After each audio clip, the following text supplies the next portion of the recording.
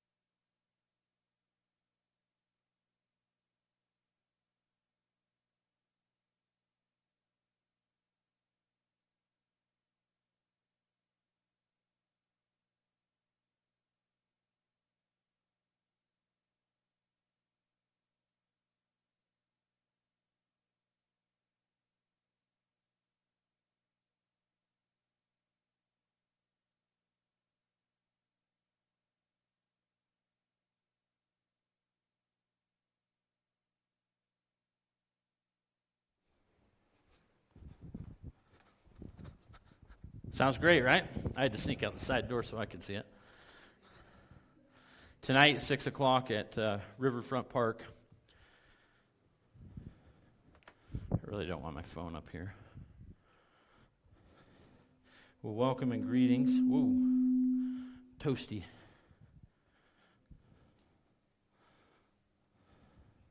There we go. How's everybody doing?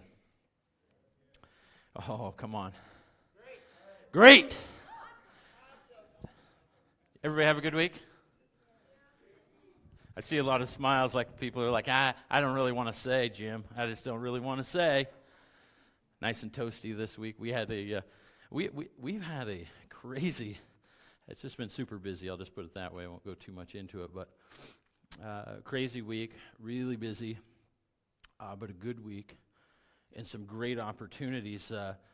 Last week, we started into the book of 2 Timothy, and we were talking about boldness and how we need to be bold in our faith, right? How we need to, how the Apostle Paul encourages his young protege Timothy, whose personality is really reserved.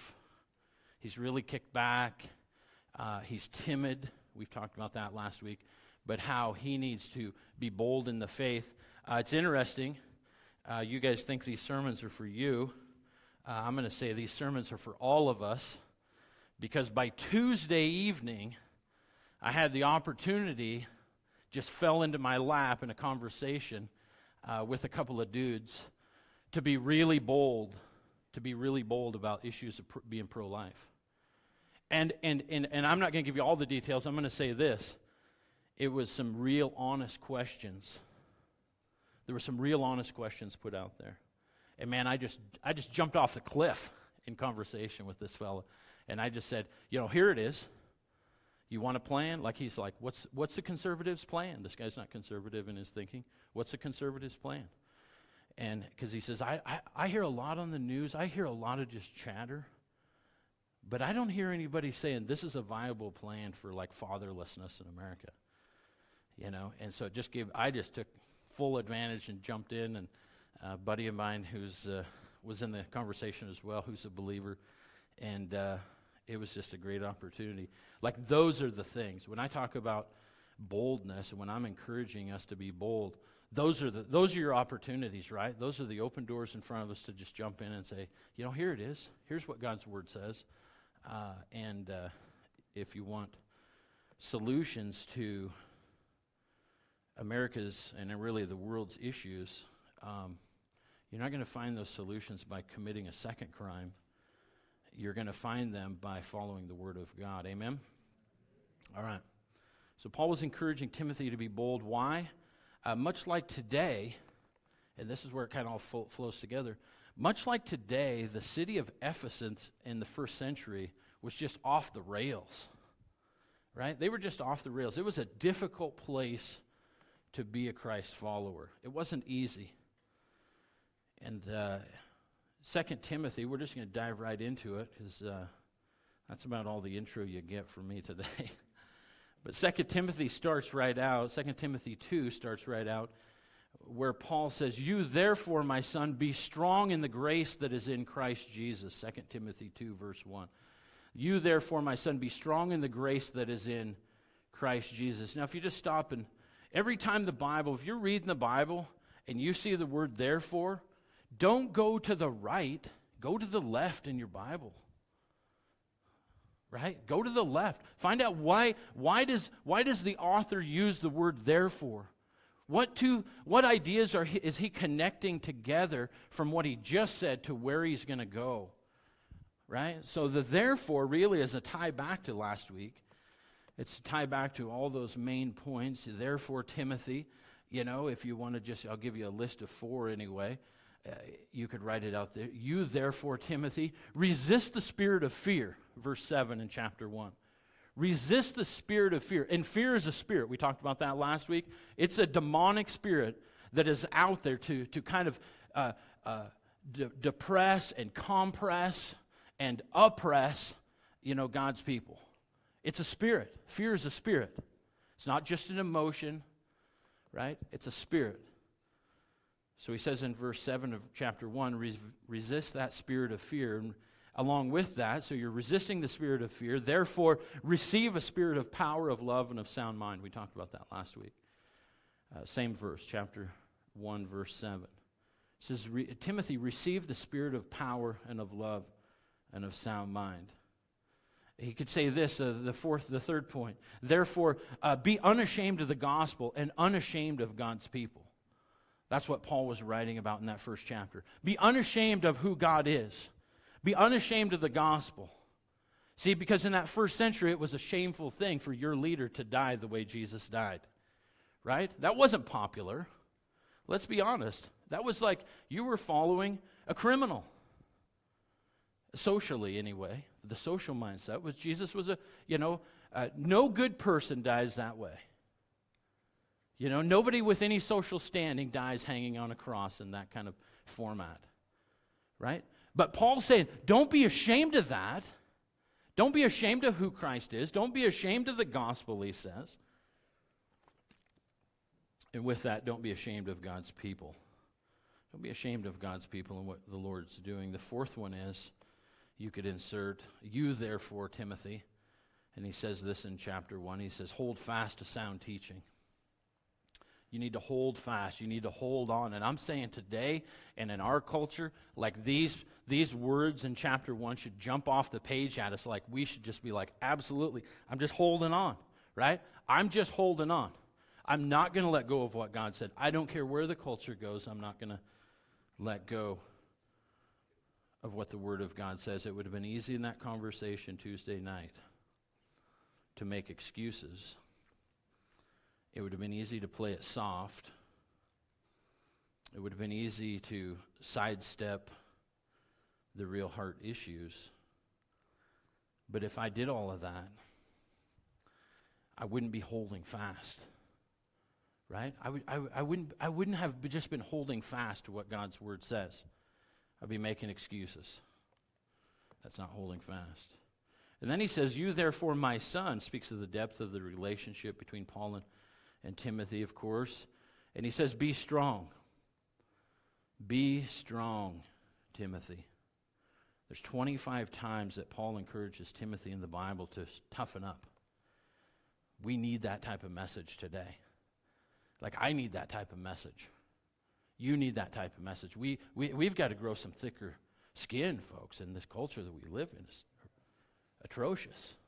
If we don't toughen up in the faith, and the way you toughen up in the faith, and we'll get to this as it's all through today, you have to hold on to what God's word says.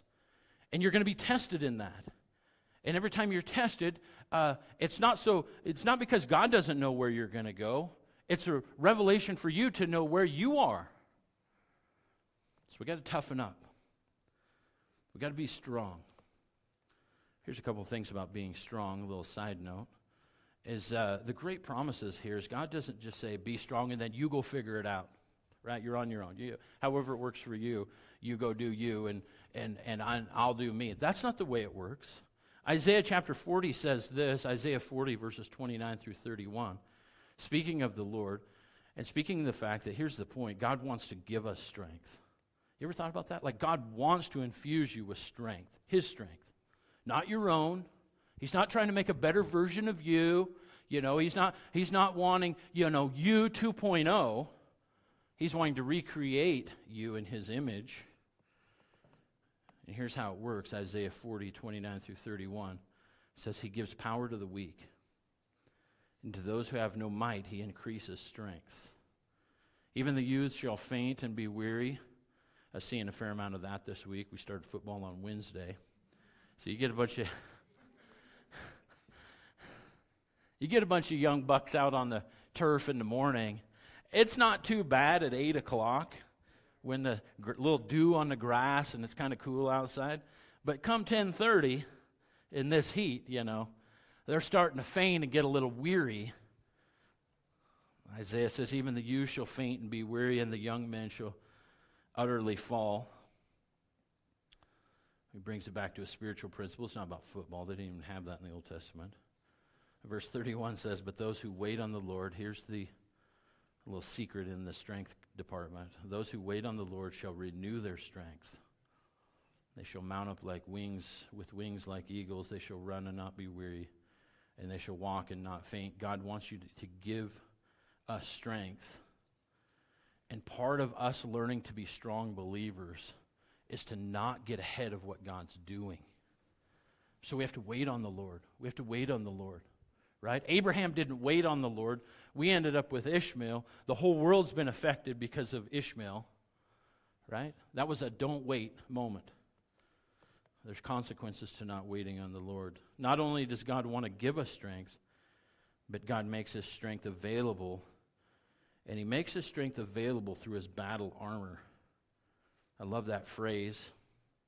Ephesians chapter 6, verses 10 through 17 talk about God's battle armor. And Paul, writing to the Ephesians, says this, finally, my brethren, be strong in the Lord. Another admonition for the church in Ephesus to be strong. Be strong in the Lord and in the power of His might. Put on the whole armor of God that you may be able to stand against the wiles of the devil. For we do not wrestle against flesh and blood, but against principalities, against powers, against the rulers of the darkness of this age, against spiritual hosts of wickedness in heavenly places.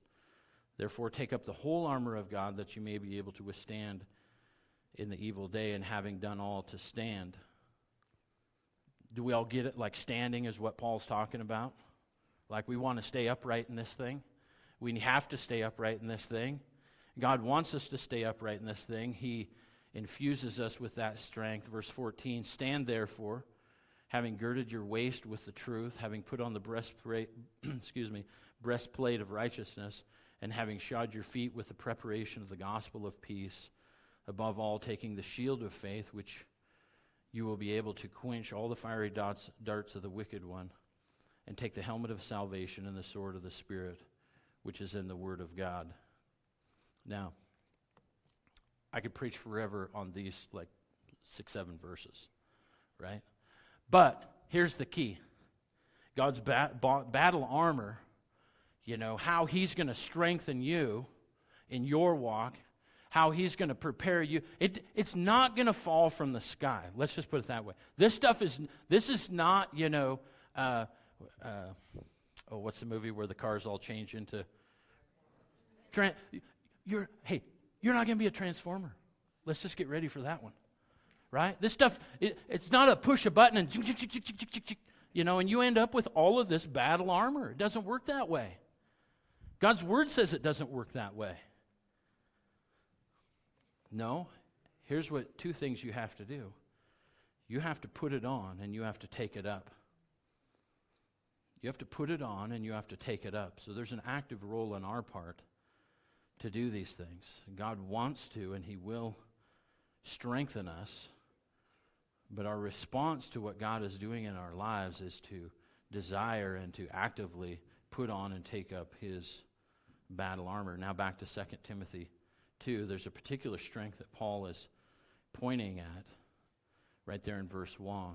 Verse 1, he says to Timothy, be strong in the grace that is in Christ Jesus. Be strong in the grace that is in Christ Jesus. Right? Paul's speaking from personal experience here. He knew what it was like to walk in the unmerited gift from the Lord. He knew what it was like to walk with only the assistance that only God could give him, unmerited grace. Right? Unmerited favor is grace. He knew what that was like. In fact, he wrote about it in regard to this issue that he had personally. He wrote about it in 2 Corinthians chapter 12, verses 9, where he talks about having this thorn in the flesh and how he had asked God to remove whatever this ailment was. There's lots of speculation. You know what? It doesn't matter. It doesn't matter what the thorn in the flesh. It doesn't matter if it was his eyesight or some other thing or somebody. Whatever it was, he had something that was a hindrance to him personally. I'll share a little story because I have this little sore in the middle of my hand here. So about a month ago, maybe more than a month ago, I was working on Tammy's lawnmower. Fellas, that's high priority mechanicking skills in action. Like when I call my parts guy down in Tico, I say, hey, Rob, I said, I need a part for, he goes, let me guess, Tammy's lawnmower. Like we're on a first name, personal basis. He says, if Mama's lawnmower's not running, nothing else matters. That was his response. Anyway, and so I was changing out some parts. I thought I had to center punch a shaft, and so I could put a puller on it and pull a pulley off of this bearing. The problem was that shaft was made out of hardened metal. So I'm holding a center punch with my right hand because I'm a southpaw, and I whack that thing pretty hard, and I feel this sting in my hand, and I look down, and I was bleeding right here, and I thought, oh. I looked down and I rubbed the blood away. I must have just got nicked by something. But in the last month and a half, this thing has gotten worse and worse and worse. And so the other night I told Tammy, I said, we got to get this thing. Well, I don't know what's in there, but whatever's in there, we got to get out of there. And we took a scalpel, did a little Marble Valley surgery, and I dug out a chunk of metal the size of a pencil lead that was stuck pretty deep in my hand.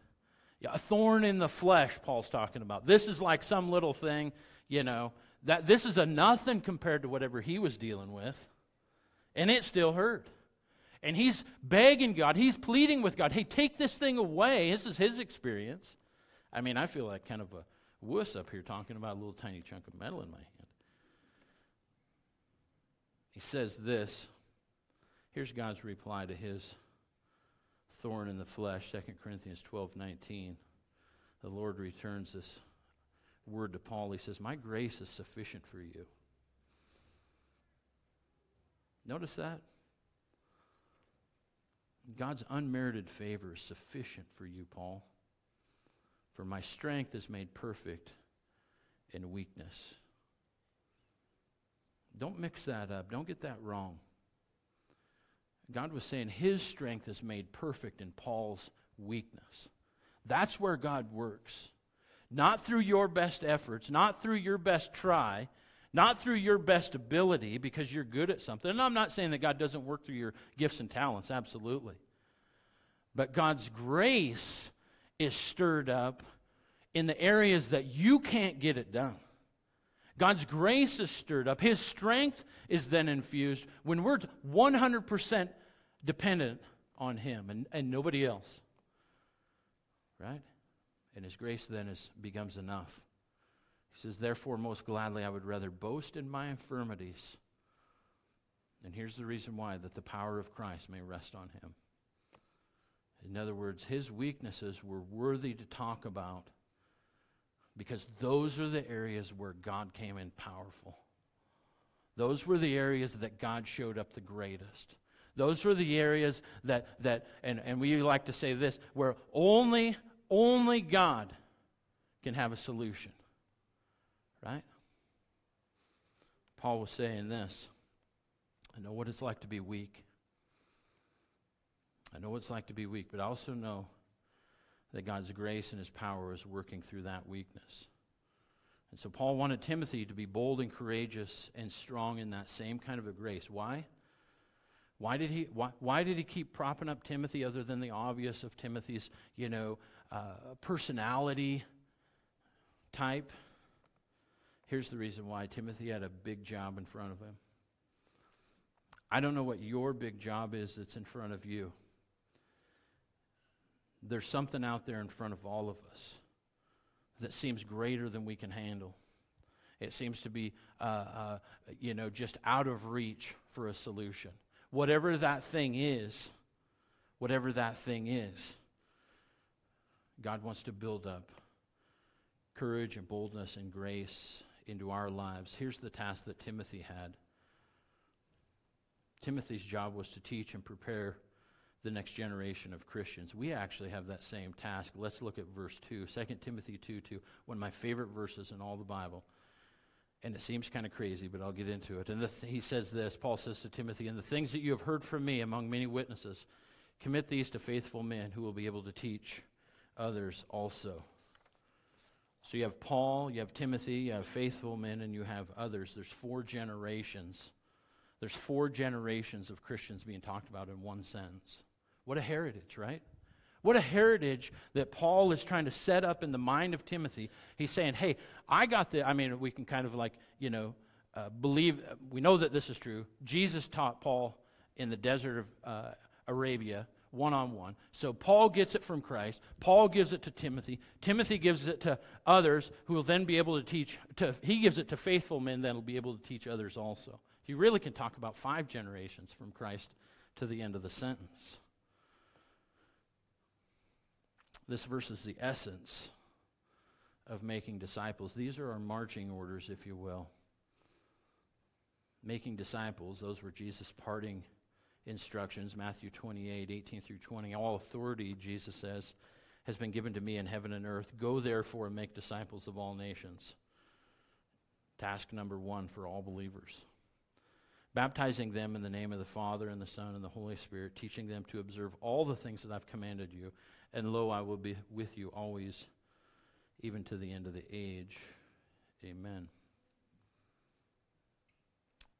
Making disciples, that's our number one task as believers. Often we don't think that way. It's like, I need to get smarter. I need to know the Bible more. I need, and it's all kind of this, I need to be fed mentality. I'm not saying that that's not important. It definitely is important because you can't teach what you don't know. But once you know something, you have a commission by God to share that with other people. The number one task then of the church, and especially church leadership, because he's talking to Timothy, he's one of the leaders of the church in Ephesus, and he says, here's the task. The things that you got from me, get in the hands of people that are faithful, who will then spread the word. After making disciples, I'm kind of bolting together various passages of Scripture. But after making disciples, the next part of the job, description of elders, is to prepare others for ministry. We get that out of Ephesians chapter 4, verse 11 and 12, where Paul tells the Ephesians church, and he himself talking of Christ, gave some to be apostles, some prophets, some evangelists, some pastors and teachers. And here's the reason why: for the equipping of the saints, for the work of ministry, for the edifying of the body of Christ. That's all of our job, right? Those parts are all of our jobs. The equipping of the saints for the work of ministry, that's all of us. And the edifying of the body of Christ, that's all of us. So if you consider yourself to be a Christ follower, there's your marching orders. There's your workload. Paul was encouraging Timothy, back to 2 Timothy, he was encouraging him to pour into other people. You have to pour into your people. You have to pour into you have to be engaged in their lives. You have to pour into the people that you're leading. To be proactive also.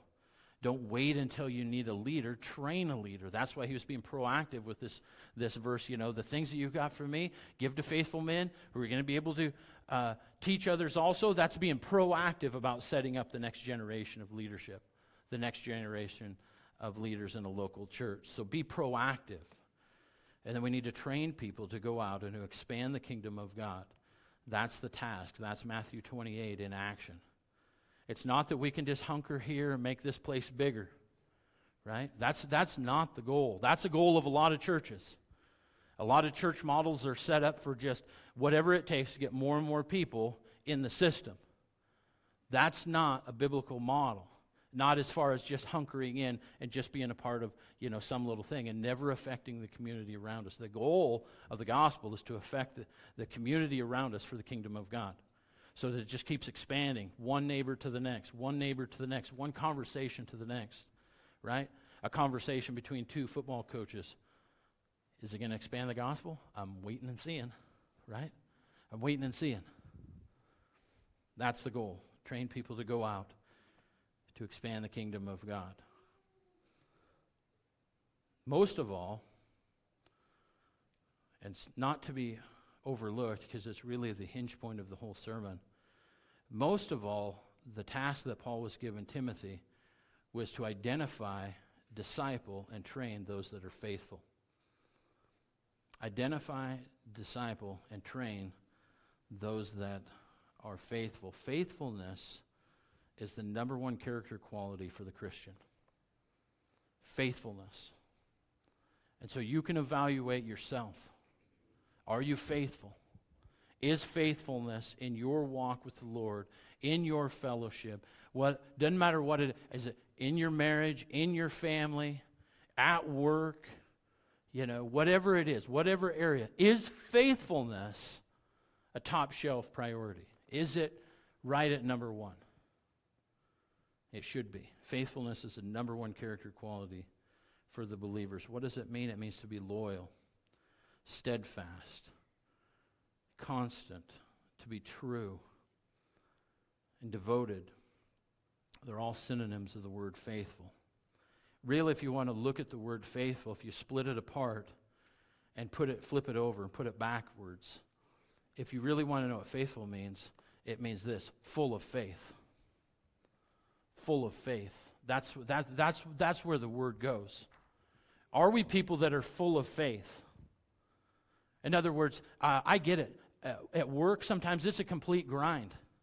I love farming, but I think any of us that are into the agriculture, we know there's parts of it that really stink, right? And I'm not talking about just hauling manure. You know what my dad used to tell me? He says, manure spreader is the only piece of equipment a dealer won't stand behind. Think about that for a minute. Remember that joke? Took me a couple of minutes. I was scratching my head. But I was blonde back then, too, so. I'm joking.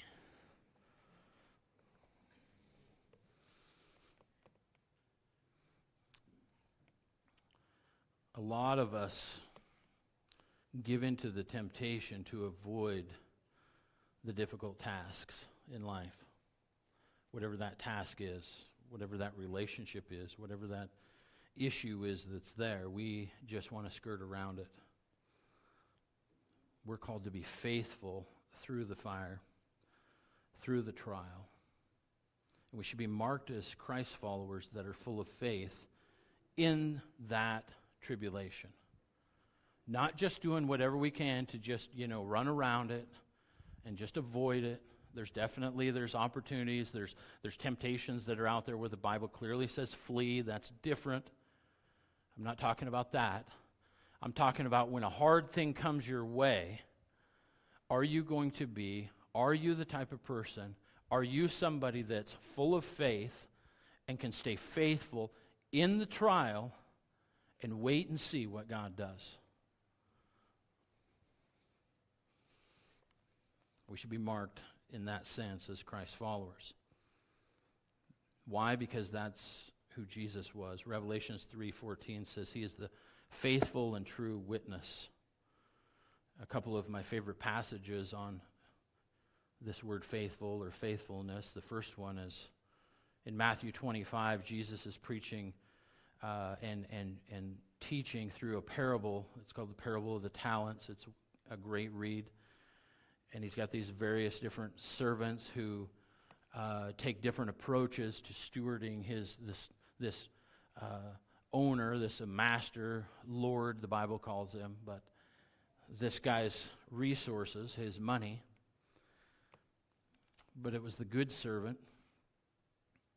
It was the good servant that was the good steward who doubled his master's money, and he was rewarded for that. Jesus says he was rewarded with this phrase, you good and what? Faithful servant. That's faithfulness. Whereas co-workers decided to take these different approaches, and they were, spun up. Interesting parallel with, 1 Timothy. Several of them were full of fear of what the master may or may not do. So they were operating out of fear, and this good servant operated out of faith. He was faithful with the master's money. That's the first one. The second one actually comes from the end of the Bible. Revelation 17 is where we see these picture of future events, where we see 10 world leaders that will come together in a sense of unity, and they will give their power and authority to the beast, the word says in Revelation 17. And picking it up in verse 14, John records this. He says, then these will make war with the Lamb, and the Lamb will overcome them, for he is the Lord of lords and the King of kings. And those who are with him are called chosen, and they're also called this. They're called faithful. They're called faithful. You hang out through the battle with Jesus. Now, I know these are future events, but we can take the principles and we can apply them for today. Whatever battle that you're in, or that you've been in, or that you're going to be in, because face it, we're all in one of those three camps. Either it just happened, it's happening now, or it's going to happen somewhere in the future in our lives. We're going to have some sort of a battle. We're going to have some sort of a war. We're going to have some sort of a trial, tribulation. The question is, will you be, and will I be, categorized the way that John records right here, chosen and faithful? Let me tell you, faithfulness is a learned character quality. You don't just like the armor of God. It ain't going to fall out of the sky, folks. Faithfulness is not just going to drop through the ceiling, and land on your shoulders and change your life. It's a learned character quality. You have to learn it. It's a learned character quality. Paul's picture of the leader of the church that he talking to Timothy about, Paul sets out these essential qualities for a church leader. And I use that in kind of the broadest possible terms because, excuse me, we can use the word pastor, elder, deacon, it doesn't much matter. He sets out these essential qualities for all of the above. First one is he must be a diligent student of the Bible, of the biblical message, and be able to articulate its teachings. He must be loyal and faithful to that message in his own life, and he must be actively involved in equipping others so that they also can teach. That's the essence of what Paul's getting at in 2 Timothy 2:2. These are the things, fellas, that we have to have. And I'm not limiting that just to guys. We all have to have that. In regards to church leadership, though, these are the three essential qualities. Paul goes on to give and back up his point on faithfulness with three examples. Let's pick it back up in 2 Timothy chapter 2, verse 3. Paul says this, "You therefore must endure hardship as a good soldier of Jesus Christ. No one engaged in warfare entangles himself with the affairs of this life, that he may please him who enlisted him as a soldier. And also, if anyone competes in athletics, he is not crowned unless he competes according to the rules. The hardworking farmer must be first to partake of his crops. Consider what I say, that the Lord may give you understanding in all things." He gives us three examples. The first one is a good soldier. The good soldier, Paul starts to talk about. And here's how I want to categorize these three, and actually there's a fourth one we'll get to in the next verses. But the good soldier is focused on who enlisted him. If you look at the language there, the soldier is not, he's focused on who he's fighting for, who's enlisted him. That's the focus. The good soldier is tested on his allegiance and his self-sacrifice. And Jesus, of course, is the commander of all of heaven's armies. Joshua 5:14 says that. And Jesus appeared to Joshua as that commander of the army of the Lord in that passage. And so he's also our commanding officer that we owe total obedience to. No questions asked. That's just the end of it. Just drop the mic, end of the sentence. Jesus is our commander. If you consider yourself a Christ follower and you've never been told these things, maybe today's a bit of a, draw up short type of a thing. I don't know, because I think that there's a lot of soft gospel out there that people have been shared. So then they show up and say, well, what does this even mean? Well, here's what it means. Point number one. You're in God's army, right? He's your commander-in-chief. No questions asked. No second place. There's no vice president. He's it. We owe him our total obedience as such. The second example is that of an athlete, where the good soldier focuses on who enlisted him. The athlete focuses on how he competes. That's the language here. If you look at it, if anyone competes, verse 5, if anyone competes in athletics, he is not crowned unless he competes according to the rules. An athlete is focused on how he competes. An athlete is tested by competing according to those rules. He can't just make up the rules as he pleases. He must compete properly if he wants to receive the crown. You can't have chaos, right? You can't have chaos out on the ball field. It doesn't work. It doesn't work. You don't have somebody drive a screamer to the fence and then run the bases backwards and start at third. Like, how crazy would that be? How do you even coach that? How do you even coach a defense to deal with somebody that wants to run the bases backwards? I don't even know. It's not how the game was designed. We follow the Lord according to how he designed it, not according to our own whims and wishes. You can't get away with that. It doesn't work. It's just chaos. It's confusion. It would be confusion in any sporting event, right? And there's penalties. There's penalties for doing it wrong. Football season, let's be frank, right? Out comes the yellow hanky when you do it wrong, and you get penalized. Sometimes you get the boot, right? You're out if you do it wrong. The same thing is true in our walk. We're competing, as it were, as believers, but we have to be focused on the how in that moment. The athlete is focused on how he competes. It's a great admonition for us to be mindful of how we live as Christ followers. The third one is the farmer. Oh, we could spend a week here.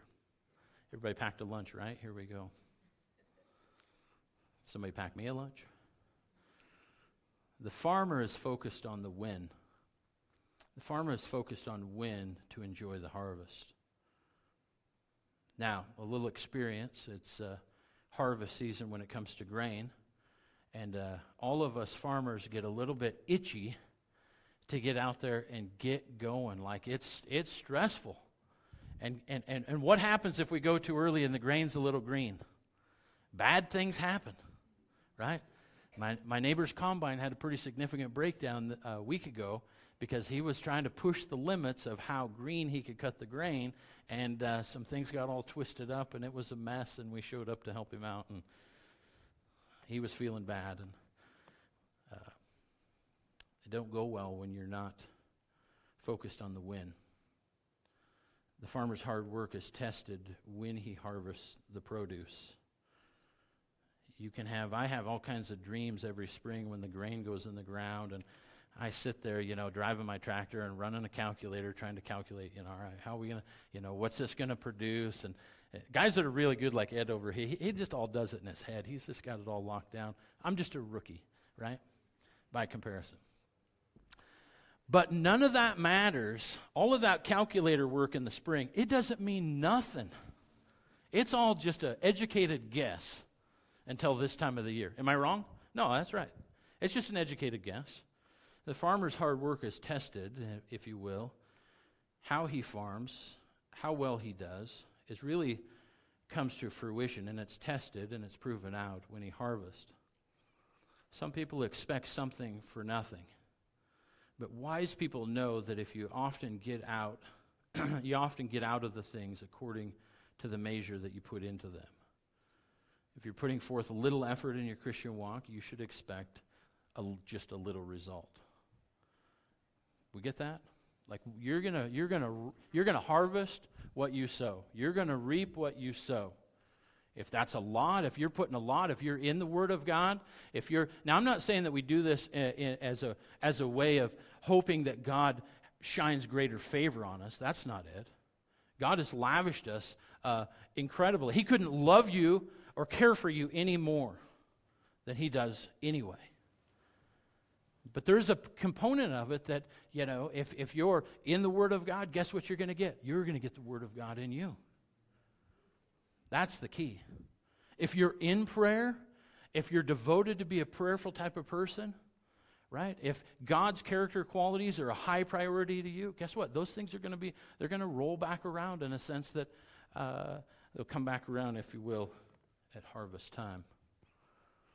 At the same time, Paul knew that all the work he did really was a gift of God's grace in him. 1 Corinthians 15:10 says that. Paul says to the Corinthians church, I labored more abundantly than they all, yet not I, but the grace of God which was in me. That has to be our focus. God, work in me through your grace. Work in me. And we all need to be in that spot. I need the Lord's grace daily. So there's the soldier, the athlete, the farmer. All three occupations need a great perseverance to succeed. Here's a little warning for those three. The soldier that stops fighting before the battle is finished will never see victory. The athlete who stops running before the race is over will never win a race. And the farmer who stops working before the harvest is complete will never see the fruit of his crops. Paul goes on to insert himself then into the storyline.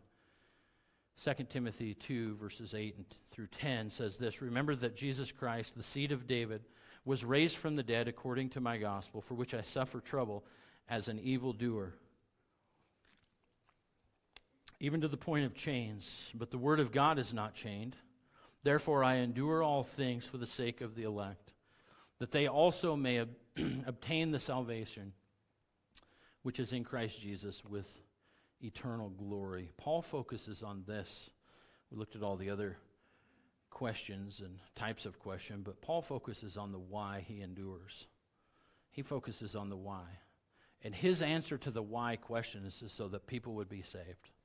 Like he didn't want anybody to miss out on the message of the gospel.